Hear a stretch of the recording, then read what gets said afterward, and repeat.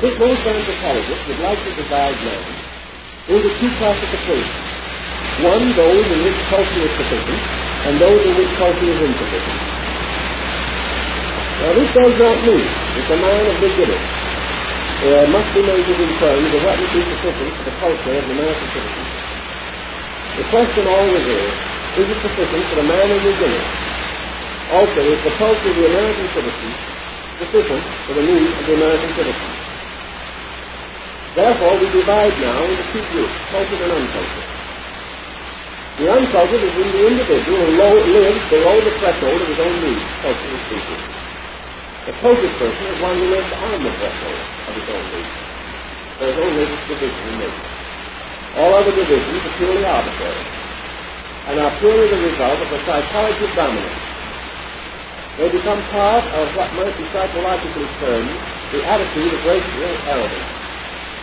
But all nature combines against it and tells us that the most precious gift that nature can bestow, which is orderly survival, is bestowed for the individual who is culturally sufficient to his own needs and is a platform upon which he stands.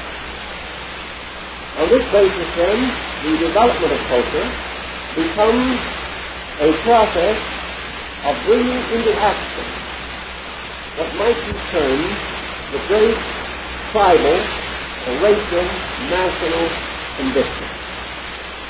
Now, in primitive people, this conviction is largely embodied in myth, legend, lore, and ritual.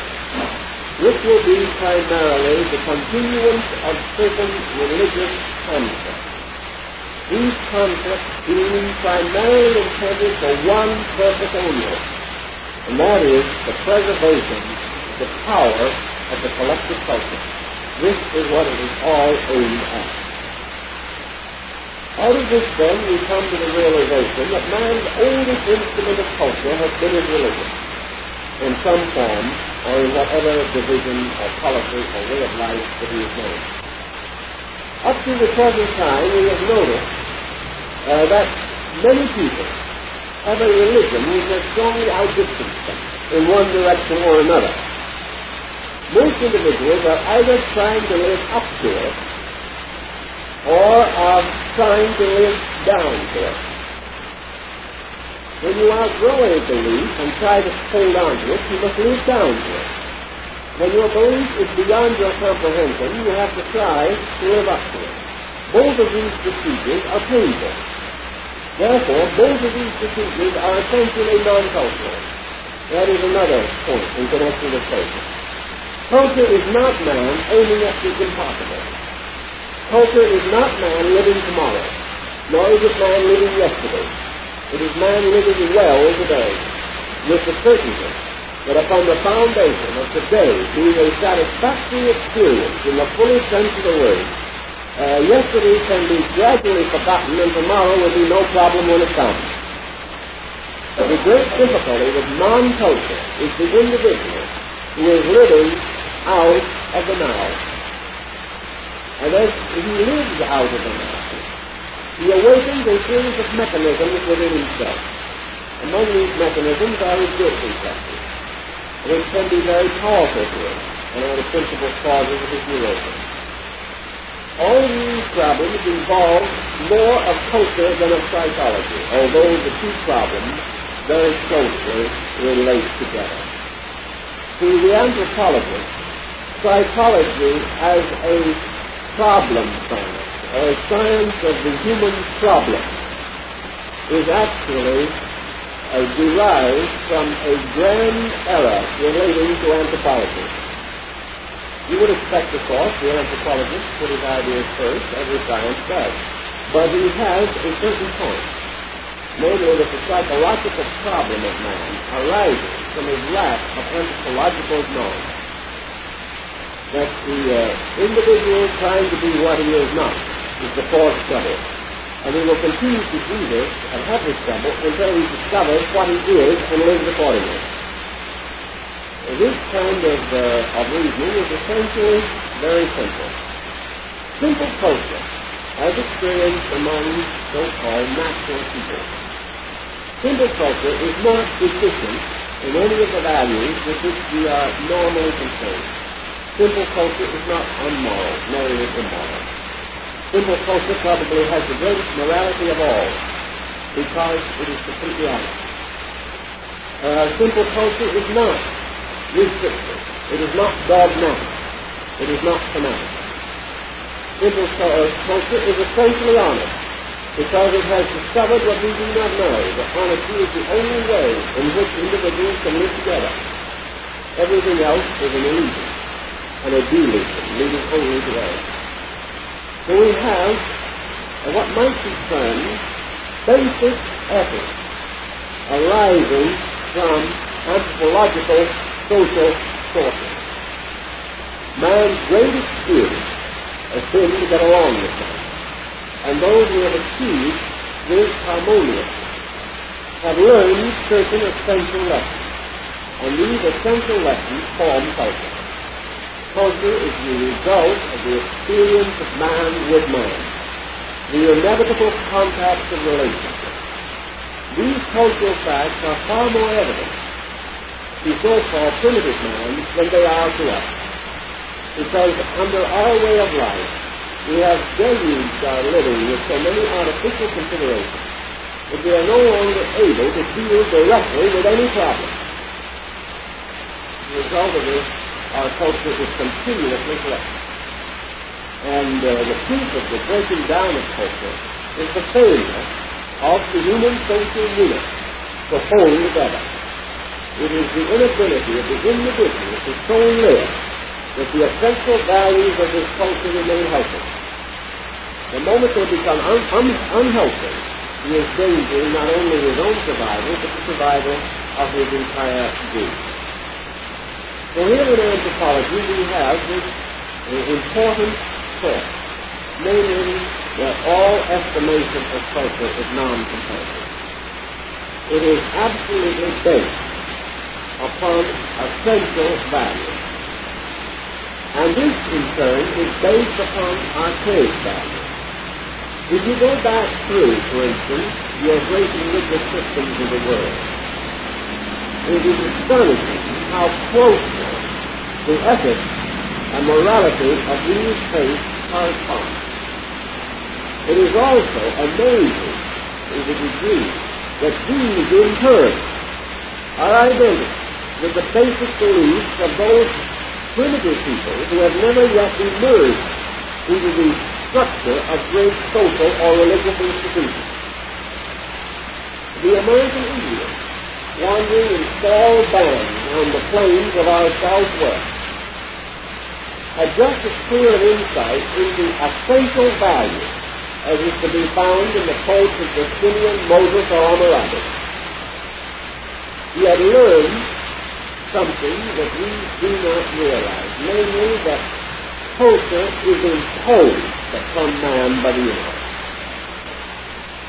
That in certain essential things men must follow or obey. That their relationships are invariably subject to certain pressures.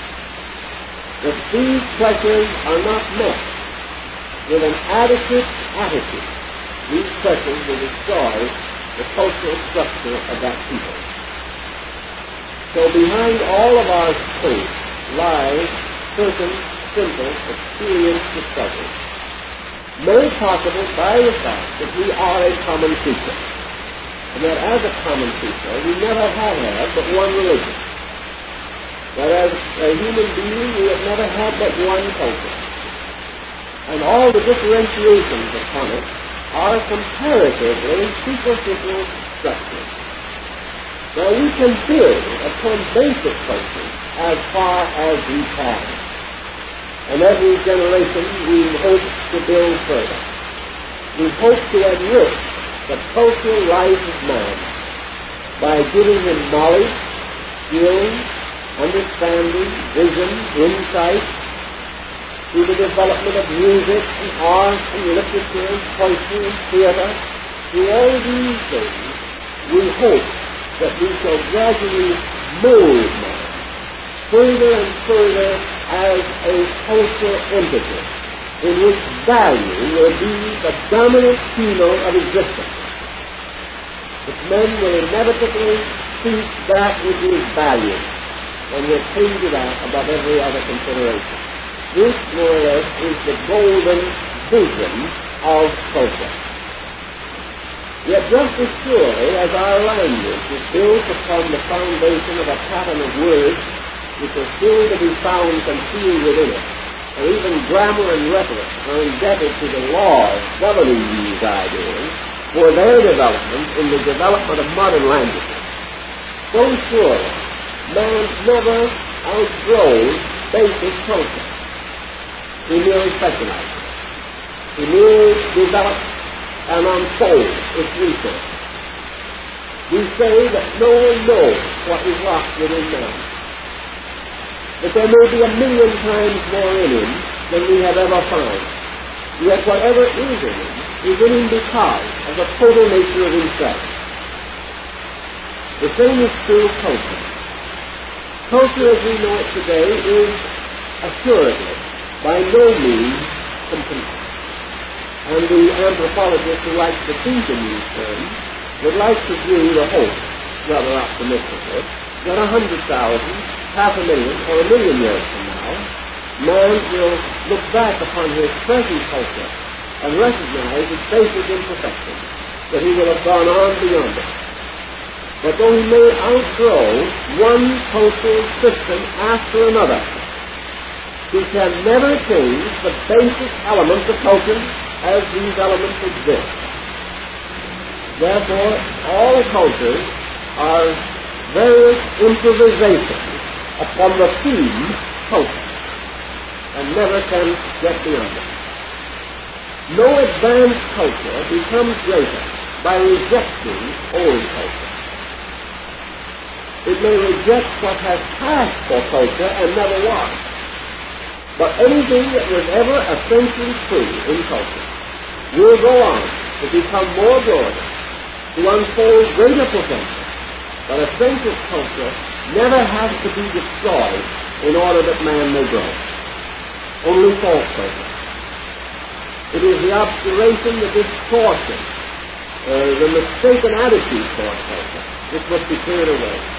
Today it would be our attitude. That if our interpretation of culture fails, then our culture would fail. But that is not necessarily true. It might be that the failure of our interpretation of culture might assist us to recover essential culture. These points are very large in the thinking of anthropology, because they have to do with these essential values. So we go to the more primitive people to find out what constitutes essential culture. We find that these people instinctively possess attitudes. But these attitudes they do not explain. They do not interpret. They do not claim that they are even virtues. Most of these people have a very dim attitude toward virtue and vice. They have not been indoctrinated as to the particular ways in which they can be wrong. Therefore, the thought hasn't occurred to them. These people simply have learned from the daily experience and intimate contact with life and nature the simple rules necessary for themselves. If they follow these rules, they observe the prosperity, convenience, and security that results. If they break these rules, they observe disaster. Therefore, these rules become taboos, or become patterns by which the community's conduct is regulated. One of the first things that men discovered was that the quickest way to die was to think about only themselves. And there is scarcely a primitive person in the world who has ever attempted to make a virtue or to justify selfishness. This has to come in at a time when the involvement of living becomes so complicated that the immediate result of a cause is not apparent. In a simple society, where cause and effect follow so closely that they cannot be misunderstood, the common faults that we practice cannot exist. They only exist with us because we can dump them into an ocean of faults. in which the mistakes and errors of millions of others can be stirred into our own, and we can lose sight of where responsibility rests. Therefore, we can cheerfully blame somebody else for our own mistakes. Primitive man cannot do this. In fact, he seldom survives to blame anybody if he makes a mistake. Therefore, his entire attitude toward life is very different. And anthropology, working with these problems, attempts to determine what constitutes value. We think of terms, of course, that value is survival. We know that this did mean this at a very remote time, that there is an instinct in man to survive. But we also know that this instinct was almost immediately supplemented by another one, sacrifice. And almost as far back as we can go in our human thinking, even among the most primitive people, we find a value above survival. And that value slowly molds itself into the concept of honor. Survival is less important than honor. Because the honorable man can live with himself, whereas the man who is not honorable cannot. Therefore, to survive at the expense of honor is to continue miserably, which itself is no reward.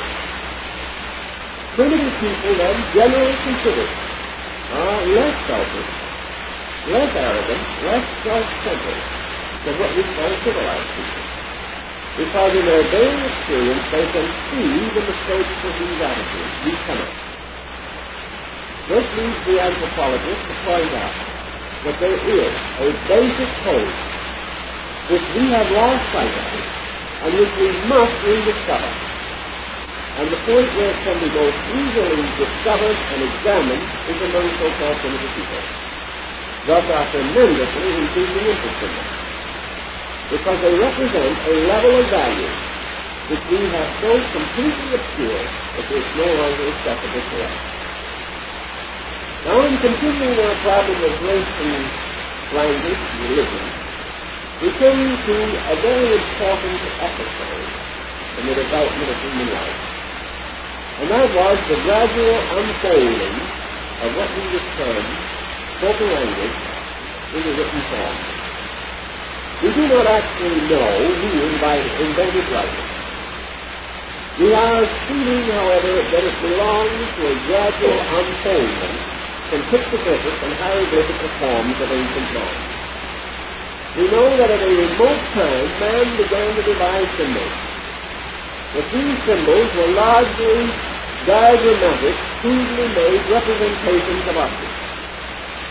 And that for a long time he had no skill whatever in creating unfolded word forms. He could not put life in them. He could only regard them as objects. And in his effort to transmit abstract ideas, he found himself from the beginning most unhappily restricted. Perhaps one of these elements of this particular circumstance led to the gradual development of a psychological attitude in him. Namely, that things valuable could not be written, and things written had only a certain kind of value. Certainly we know that from the very old time, matters which had to do with spirit, with soul, with God, with the great principles of things, were never written.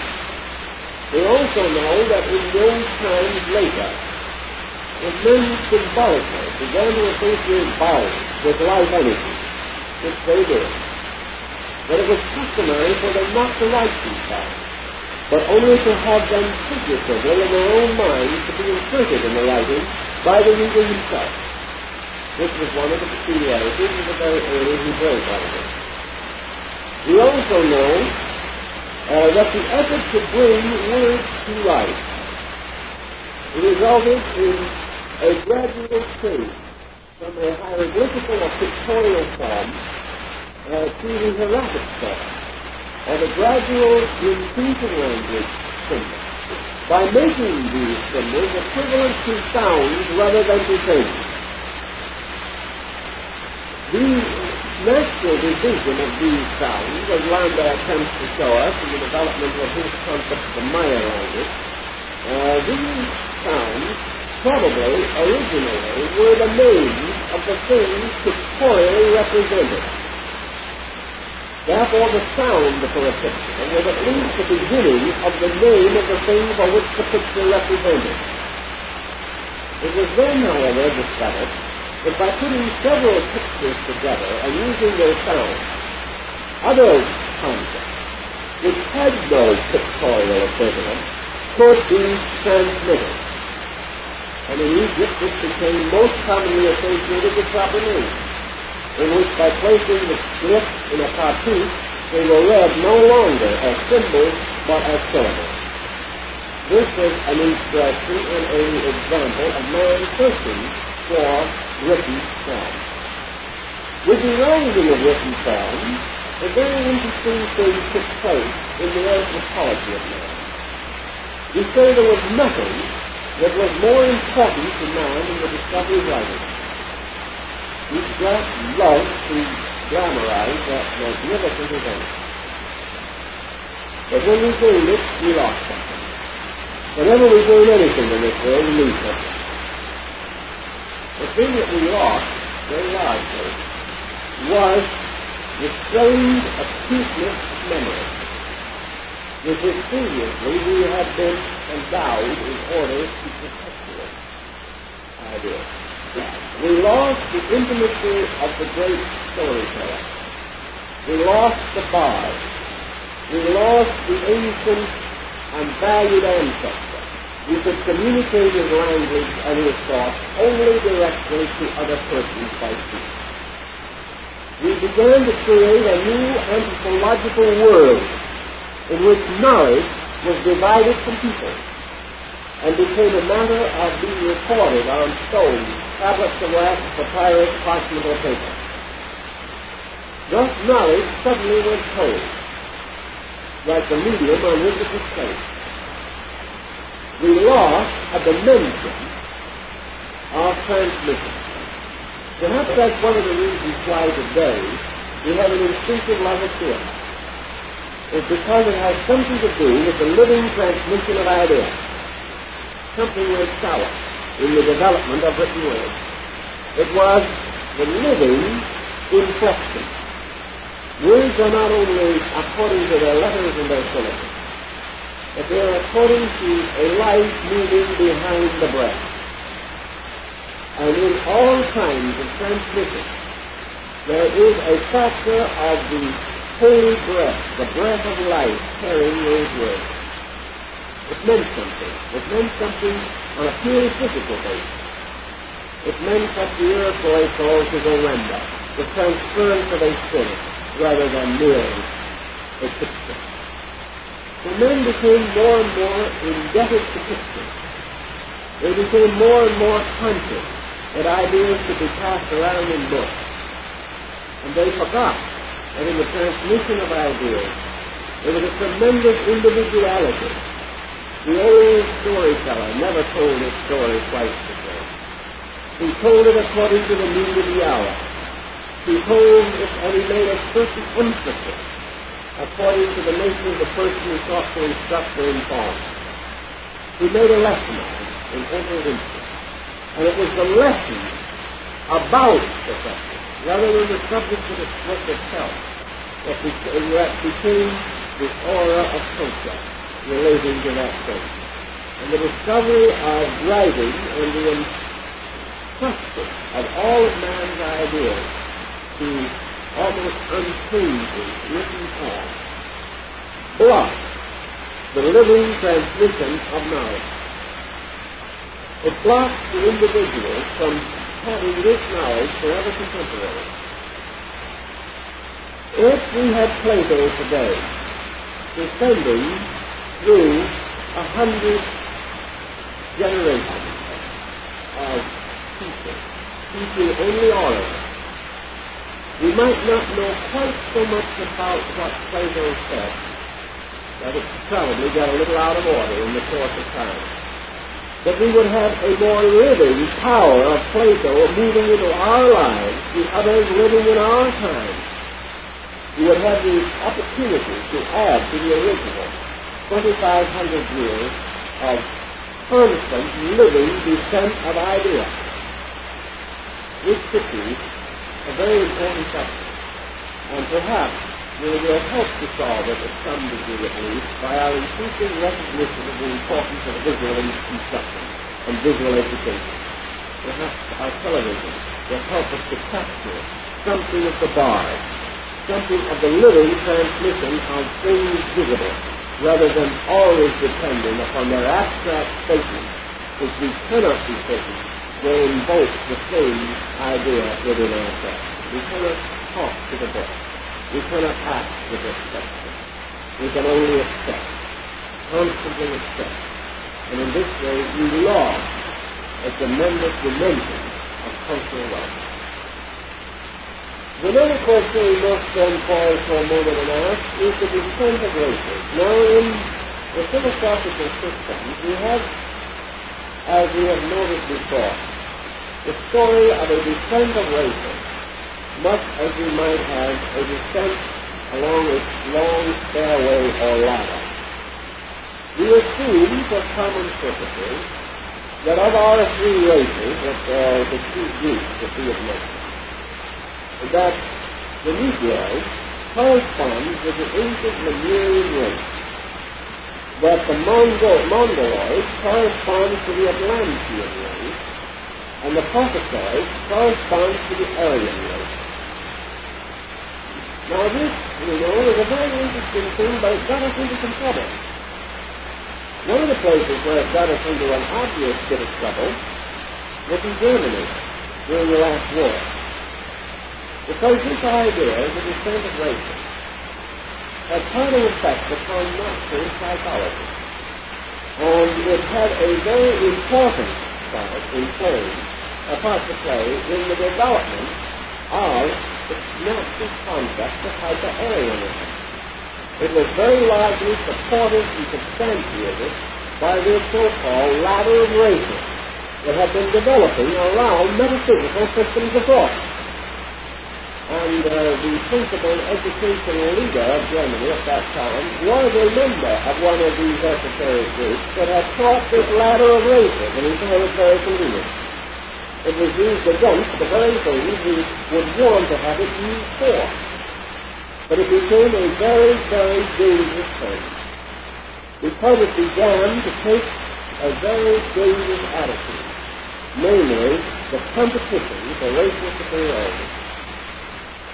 It began to take the attitude of the latest participants, and that all other ancient races had had their days in the sun, were disappearing, and that the world was now in the keeping of the mighty Aryan force. This led to a very bad problem on the level of culture. It was used against itself, and has brought out an evil which your anthropologist has been quick to discern, because he recognized it long before it even became a problem on a religious level at all. Namely, the difficulty of trying to determine these descents in terms of relative value. So out of it all, the anthropologist has come to a conclusion. Namely, that human progress is not essentially a mountain range. Human progress is essentially built upon an entirely different foundation, namely the strength of a culture to induce the growth of an individual. Wherever he is placed in a cultural pattern, it is this cultural pattern that very largely determines what he will use, how fast he will grow, how bright he will be, and how so-called superior he will become. That these factors are not necessarily intrinsic in the so-called racial differentiation. That the cultural factor is its effect upon the life of the individual, inducing him to excel himself by a series of continual motions. Not to outstrip himself to the degree that he cannot catch up, but gradually to challenge him more and more, to release or reveal values within himself. Experiments have been made on a number of different levels to determine the validity of this concept. And most of these experiments have held up on the level of essential culture, though they have not necessarily held up on the level of assumed culture, such as specific forms of knowledge. Therefore, man has a common knowledge and a specific knowledge. These two may not agree, but we must not and should not assume that lack of specific knowledge is an indication of deficiency of common knowledge, or the essential knowledge that lies beneath the surface of things. This essential knowledge, which also has locked within it the potential of almost every type of specialization under appropriate cultural incentives. Therefore, culture is not only this pattern, but it is a progressive unfoldment of incentives. And the trouble has been not that the individual did not have capacity in most instances. It is that he lacked incentive, that he lacked the circumstances around him by which certain demands were made upon his own anthropological complex. Thus, for example, if he was never under a challenge, whatever was necessary to meet such a challenge never came out of himself. This happened in the case of the Inca of Peru. These people, isolated on the western hemisphere in the southern part, never developed any adequate international coastal concept. They had no idea of anybody but themselves, because they had never seen anything or anyone except these native groups that were not even on their level of culture at that time. The result was that a handful of Spanish and a dozen horses overthrew an empire, simply because there was no way to meet the sudden impact out of experience. This type of situation simply means that within the interstate there had been a cultural specialization. And as we study their policies, we study their ethics, we study their morality, we are lost in admiration for them, because they were a magnificent people. But they have never developed the ability to meet an invader. They simply did not know how to accept such a challenge. It was beyond their experience. This was essentially true also in Mexico, although perhaps not quite as complete, still very large. So that we have cultures only developing according to certain conditions. These conditions begin to bring in outside elements which we have to consider. These include environment, locality, isolation or proximity to other people. The culture of islands is very different from the culture of continents. Also, we will recognize that your great cultural motions have always arisen in your largest areas of land. Because in these enormous areas you have variety of demand. You also have proximity of a variety of neighboring circumstances and conditions. Therefore, we learn as a basic principle that culture advances most rapidly in a polyglot society, inasmuch as it presents greater challenge. But this does not necessarily mean that all motion within a polyglot is culture or is advanced. Not only is culture or advanced by which advancement is actually attained on a culture level. But we do observe that the great racial motions, the great religious motions, the great language motions, all begin on large land areas. Because here you have a comparatively complicated way of life very forced upon the individual. Now we will also point out that this forcing of a way of life of one culture group upon another has produced stress.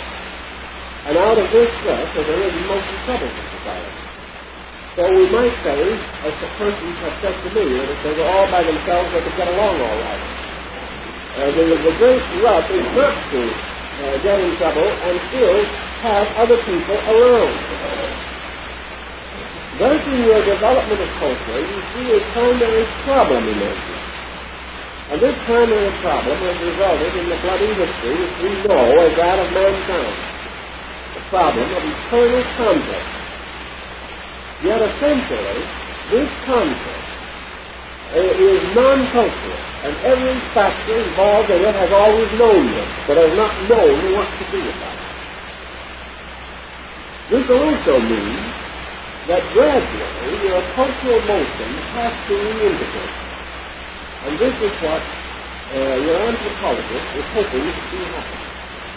He is hoping that he will not live to see it occur, but may live to see a few more symptoms of it appear. That man begins to recognize the need of a conscious reuniting of his resources, no longer by arbitration or by arbitrary decision, but out of experience, which is through culture. Thus, world peace is a cultural goal, because it can only be achieved by cultural means, and it can only be achieved by the individual attaining individual maturity, which is cultural integrity. There are laws and patterns which appear above the surfaces of these fields when you investigate them. And we are trying merely to summarize certain broad features of this particular topic. And therefore, taking a culture as it stands today, and taking your three great racial groups, so-called arbitrarily, your boundaries of racial variability, recognizing that all of these groups have cultural history, which may be regarded as a series of ups and downs, which it has been all the way along. Let us recognize that this cultural pattern of each of these groups has much more in it as subjective psychology than we realize. That the so-called primitive groups are really very old groups, and that the reason why we regard them as primitive is because their important discoveries were made perhaps before the dawn of history. That they have an amazing maturity in them. One of the most completely mature human beings that I have ever known was a Navajo Indian medicine man. He was a completely mature being. He had the maturity with nothing to take from him. He had the dignity of nature, not of man. He was completely lacking in all. He never needed to use words of more than one or two syllables, because he knew the right ones in his own language.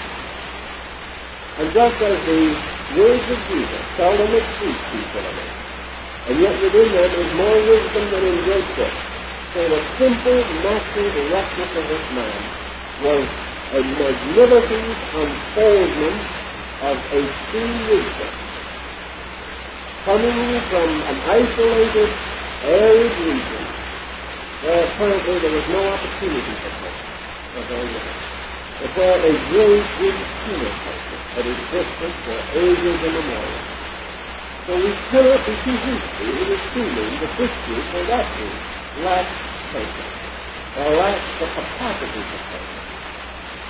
These people, perhaps some of them, lack the capacity to be miseducated because of the simple directness. It would take generations of involvement in the psychosis before they would be sufficiently abnormal to be happy with our way of life.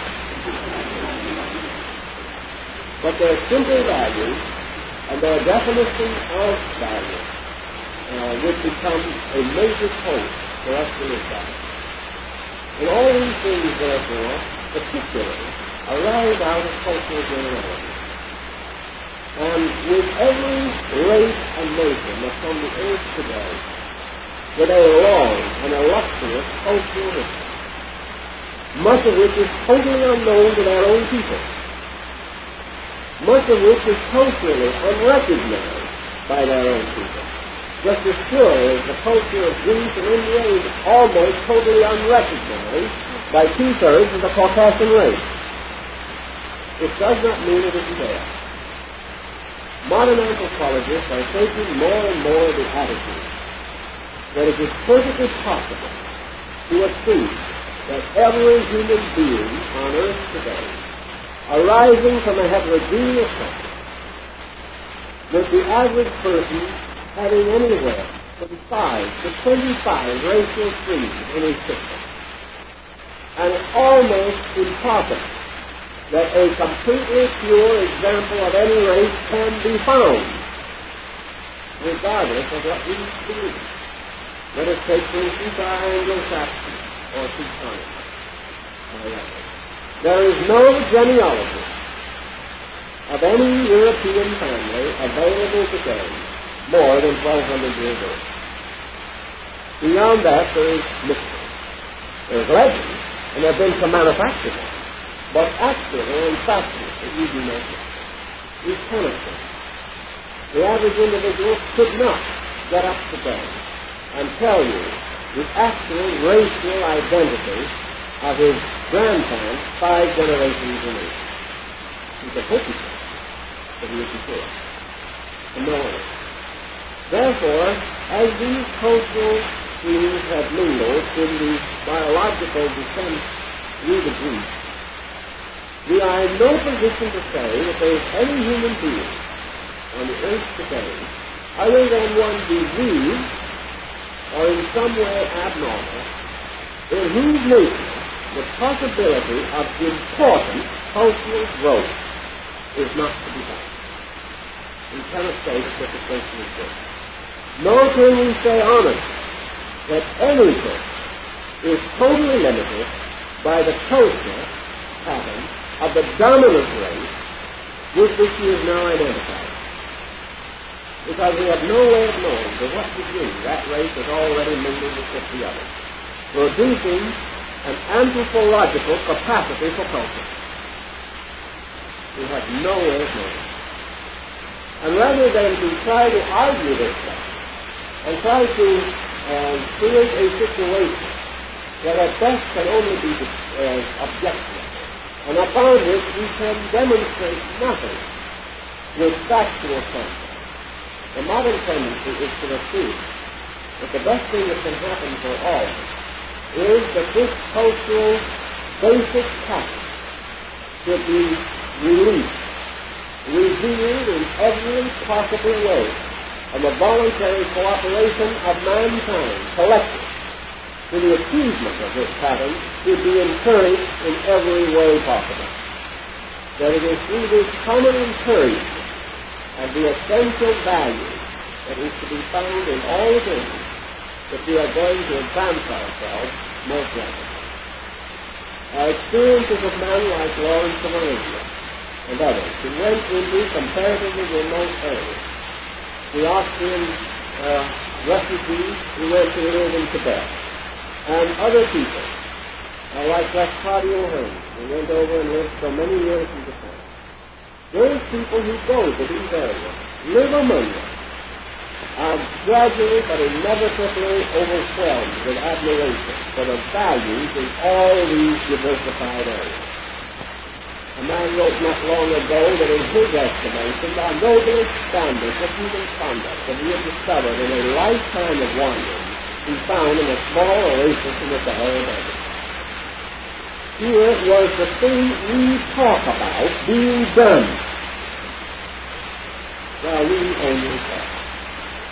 So that culture, from an anthropological standpoint, is the encouragement of recognition, the importance of building upon achievement, and to recognize that achievement transcends race, inasmuch as achievement arises almost always from the polyglot, which has itself biologically transcended race. Achievement arises nearly always in as streams in which there have been many meetings, thus creating apparently an important internal biological tolerance to ideas.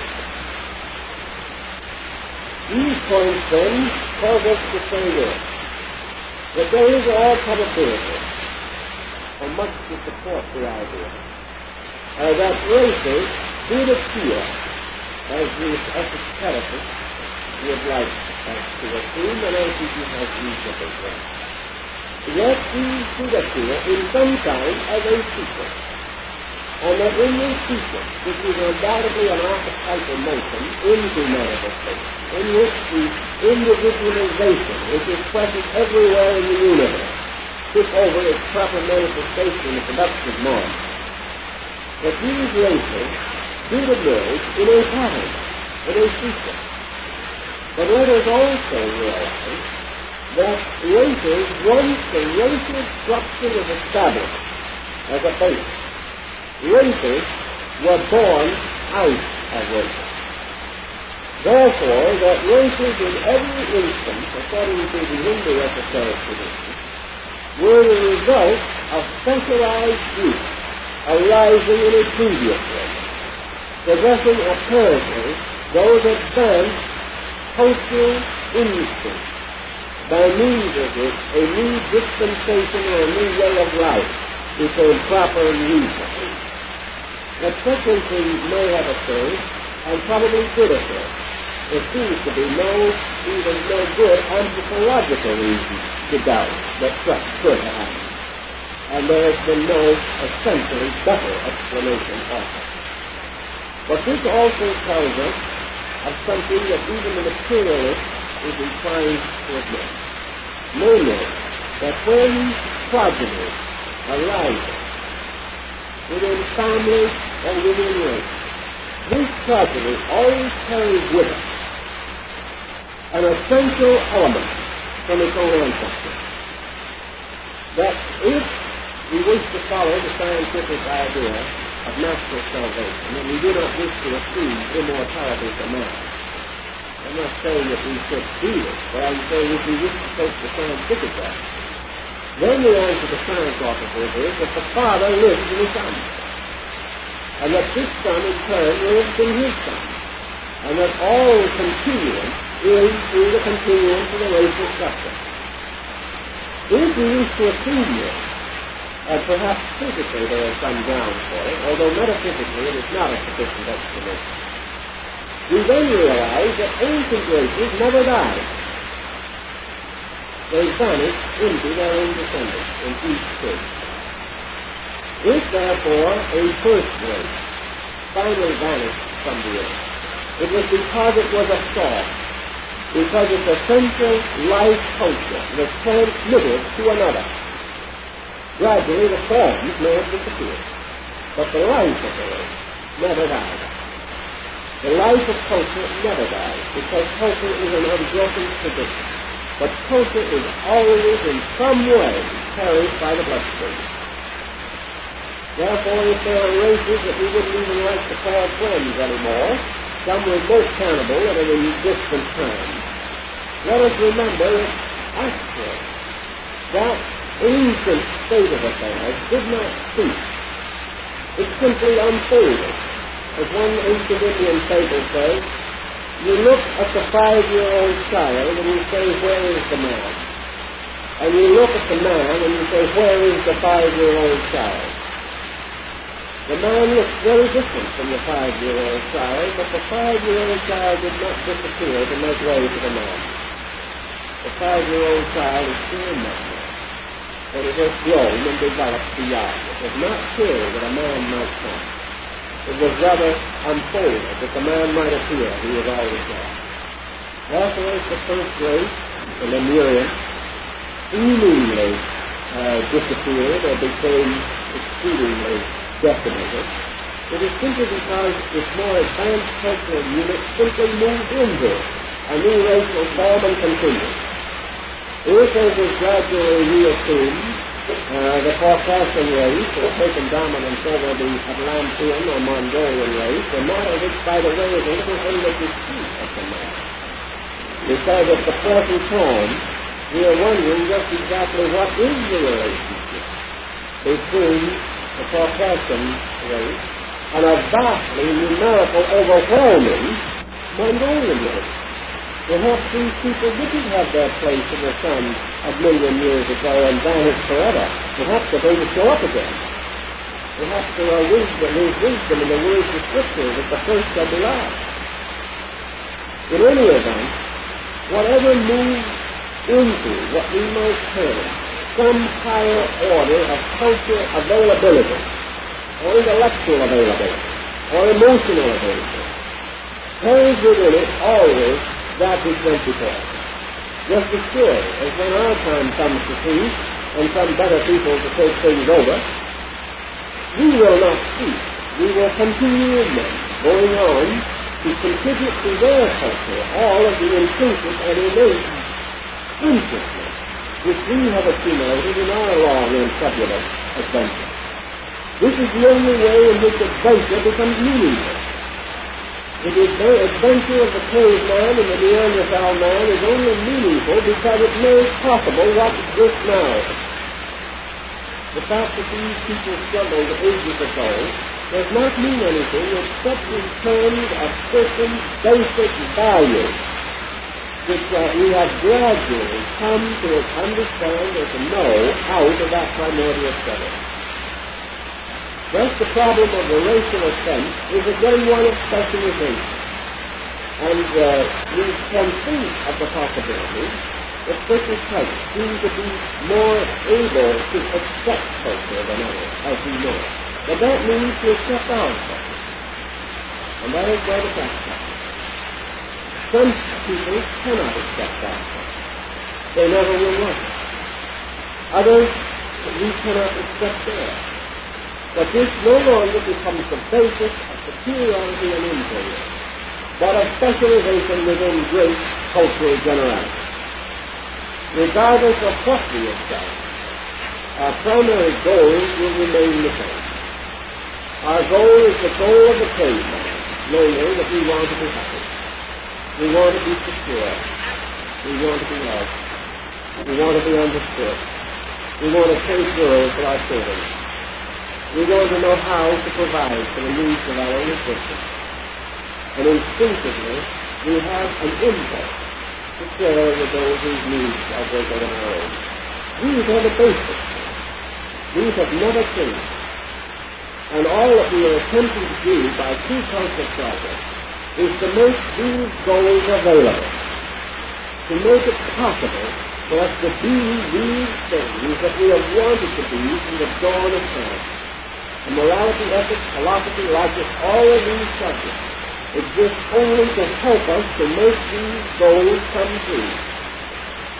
And these goals, cultural goals, are available and possible to all people. And in time, all people, through the richness of their diversified experience, will contribute to the ultimate and final statement of our cultural goals. Our music, our art, our literature, these things cut through all artificial social groups and bring us into a common humanity. To understand this, to serve it wisely, and to develop with understanding the solution to our own cultural needs. These things together constitute, it seems to me, one of the most vital parts of the subject of anthropology. And so now you'll have to stop and go on next week.